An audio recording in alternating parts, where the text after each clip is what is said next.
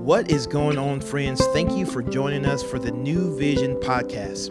We here at New Vision believe that the gospel transforms lives.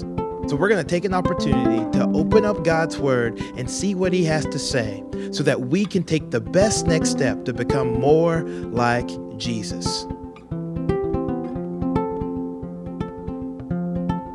Hey New Vision, this is Ben Curtis, and today we're continuing our Advent podcast by reading through the genealogy of Jesus from Matthew chapter 1, verses 1 through 17. I'll be reading from the New International Version. This is the genealogy of Jesus, the Messiah, the son of David, the son of Abraham. Abraham was the father of Isaac, Isaac the father of Jacob, Jacob the father of Judah and his brothers, Judah the father of Perez and Zerah, whose mother was Tamar, Perez the father of Hezron, Hezron the father of Ram, Ram the father of Amminadab, Amminadab the father of Nahshon, Nahshon the father of Salmon, Salmon the father of Boaz, whose mother was Rahab, Boaz the father of Obed, whose mother was Ruth, Obed the father of Jesse, and Jesse the father of King David.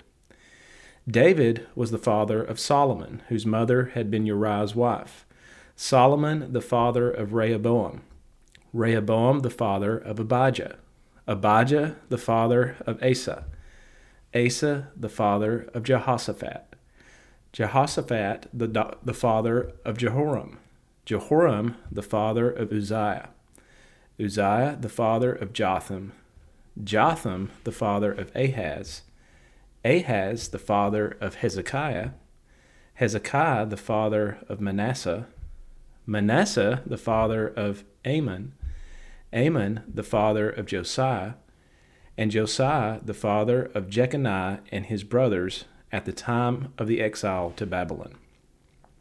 After the exile to Babylon, Jeconiah was the father of Shealtiel, Shealtiel the father of Zerubbabel, Zerubbabel the father of Abihud, Abihud the father of Eliakim, Eliakim the father of Azor, Azor the father of Zadok, Zadok the father of Achim, Achim the father of Elihud, Elihud the father of Eleazar, Eleazar the father of Matthan, Matthan the father of Jacob, and Jacob the father of Joseph, the husband of Mary, and Mary was the mother of Jesus, who is called the Messiah. Thus there were 14 generations in all, from Abraham to David, 14 from David to the exile to Babylon, and 14 from the exile to the Messiah. Now, Christmas is about a lot of things, right? A virgin birth, angels appearing to shepherds in the fields, and so all of these amazing things are happening. So you may be wondering at this point, why 47 names? Why are we reading this genealogy? I mean, are we talking about Christmas, or is this an ad for Ancestry.com?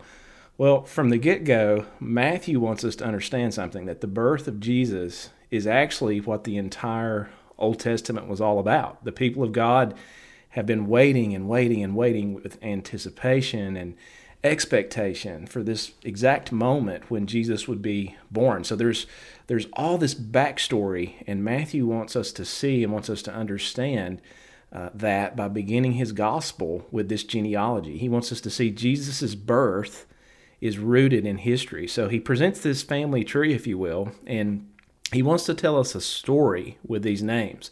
But specifically, he's wanting his Jewish readers to see something, that Jesus is the divine son of David. And even does this in an artistic way, a very creative way, because if you take the consonants of David's name and you add up their numerical value, it equals 14.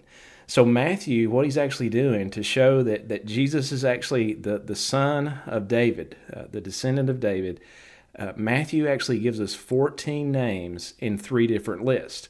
And in that first group of 14 names that we read, he basically goes from Abraham to David. And then he lists from David to Josiah. So in other words, from the high point in Israel's history under the greatest king to the last king before the Babylonian captivity. And then in that last section that we read, he goes from Jeconiah, the son of Josiah, who was the first king in Babylonian captivity, all the way to the Messiah. So he's structuring this. Everything is designed to communicate to the reader that Jesus is this long-awaited Jewish Messiah from the line of David. He's the Prince of Peace. He's the one who has come to establish that kingdom that God promised to David, that kingdom that would never end. He said, David, someone will always sit on your throne, and Jesus is the fulfillment of that. Now, another interesting detail about this genealogy is that Matthew includes the names of 5 women, and that was really unheard of. Jewish genealogies typically only included men, but Matthew includes the names of these women, and what's interesting about these women, we don't really have time to go in depth, but they're not very exemplary in their characters. So, for example, Tamar is mentioned. You can read about her in Genesis 38, and then there's Ruth, a Moabite, a foreigner. God had told the Jewish people, don't marry Moabite women, and yet here she is. Ruth is in the genealogy of the Savior. And so Jesus has foreigners in his family tree, and then there's a prostitute in the genealogical line, and Rahab had hid the Jewish spies who were spying out the land of Canaan. And so some interesting things about this, but here's a couple of takeaways from this genealogy. One, this genealogy just really encourages me to have greater faith in God, because ultimately there's no promise that God cannot and will not keep. You remember God promised Eve. We talked about that earlier in this podcast series. He said to Eve, your seed, your offspring, there's going to be one who comes to crush the serpent's head. And then later in Genesis 12, God promised Abraham and Sarah that this seed would actually come through them and would be a blessing to all the nations of the earth. And even though that promise wasn't ultimately fulfilled until thousands of years after Abraham died, God still kept his promise because Jesus was that promised seed. And then later, God made promises to David that he would have this kingdom that would never end and that he would always have a descendant to sit on his throne. And God kept his promise again to David. Jesus Christ is that one who sits on the throne of David. But what's even more amazing is that God is able to keep his promise in spite of sin. Because as you read through this genealogy, it's just a reminder there were so many turns and pivots in the road, and at times it looked like God's promises might fail. Like God might not actually be able to pull this off. It looked like God might not be able to overcome the sinfulness of humanity, but yet we see God still kept his promises. So let's take Abraham for instance. God made these unbelievable promises to Abraham. He told Abraham in Genesis 12 and 15, and then in chapter 17, your descendants will be as numerous as the stars in the sky and as the sand on the seashore. But then you start looking at some of the choices that Abraham made. And for starters, he almost allowed his wife to be in the arms of another man in order to protect himself. And then he had a sexual relationship with Sarah's servant so that they could bring about God's promise through their flesh instead of allowing God to accomplish it in his way. But despite Abraham's unbelief, despite his sinfulness, God kept his promises. Think about David, Israel's greatest king, the boy who killed Goliath, a man after God's own heart, a man who sat on a throne that God said was going to be established forever. God was going to make David's family and his throne into this dynasty, and the Messiah is going to be one of his descendants. But then we read about David in spring when he should have been out leading his army into battle. His spiritual life had just deteriorated to this point that he was out on the balcony of his castle. He was watching a lady bathe in a nearby courtyard, and he had an affair. And he didn't even stop there. He tried to cover it up by having Bathsheba's husband murdered. And we all know the story. Nathan the prophet came and confronted him, and he did repent, but his family was just in disarray the rest of his life, and his kingdom never was again what it once was. And yet, God's promises continued. After the death of Uriah, David married Bathsheba. We know the first child died, but not long after that, they had a second child named Solomon. And God gave Solomon this privilege of building his temple. He was one of the wisest men in the ancient world. People would travel from various parts of the world to talk with him, to ask him questions, and he wrote a significant number of proverbs. And yet, Solomon, even the wisest man, he put himself in a place of spiritual compromise by marrying foreign women who led his heart into idolatry.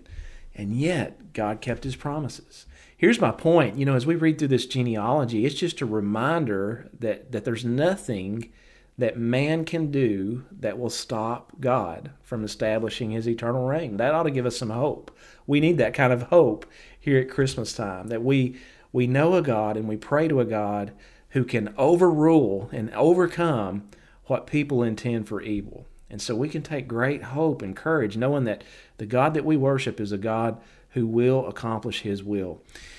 The second thing this genealogy reminded me as I was reading it, we're never so far gone that we can't come back to God.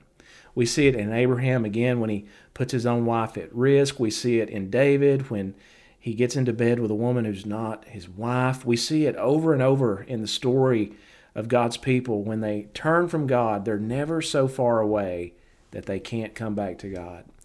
And I think that's, for me, Christmas is just a reminder that Jesus came to save. His name actually means God saves. And I think that's the main idea of this passage.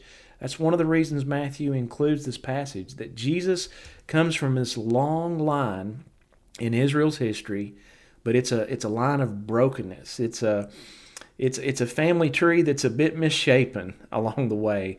It's a family tree that's filled with sinful people, although Jesus himself is without sin.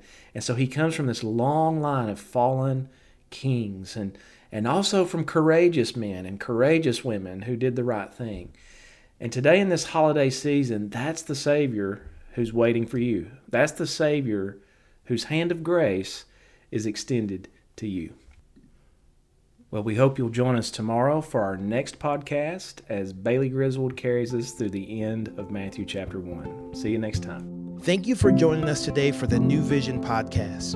We hope that you have heard a word from the Lord and that you can better walk today in light of God's word. To find out more information about New Vision, we would love for you to follow us on Instagram at New Vision Life or look us up online at newvisionlife.com. And as always, we look forward to seeing you tomorrow.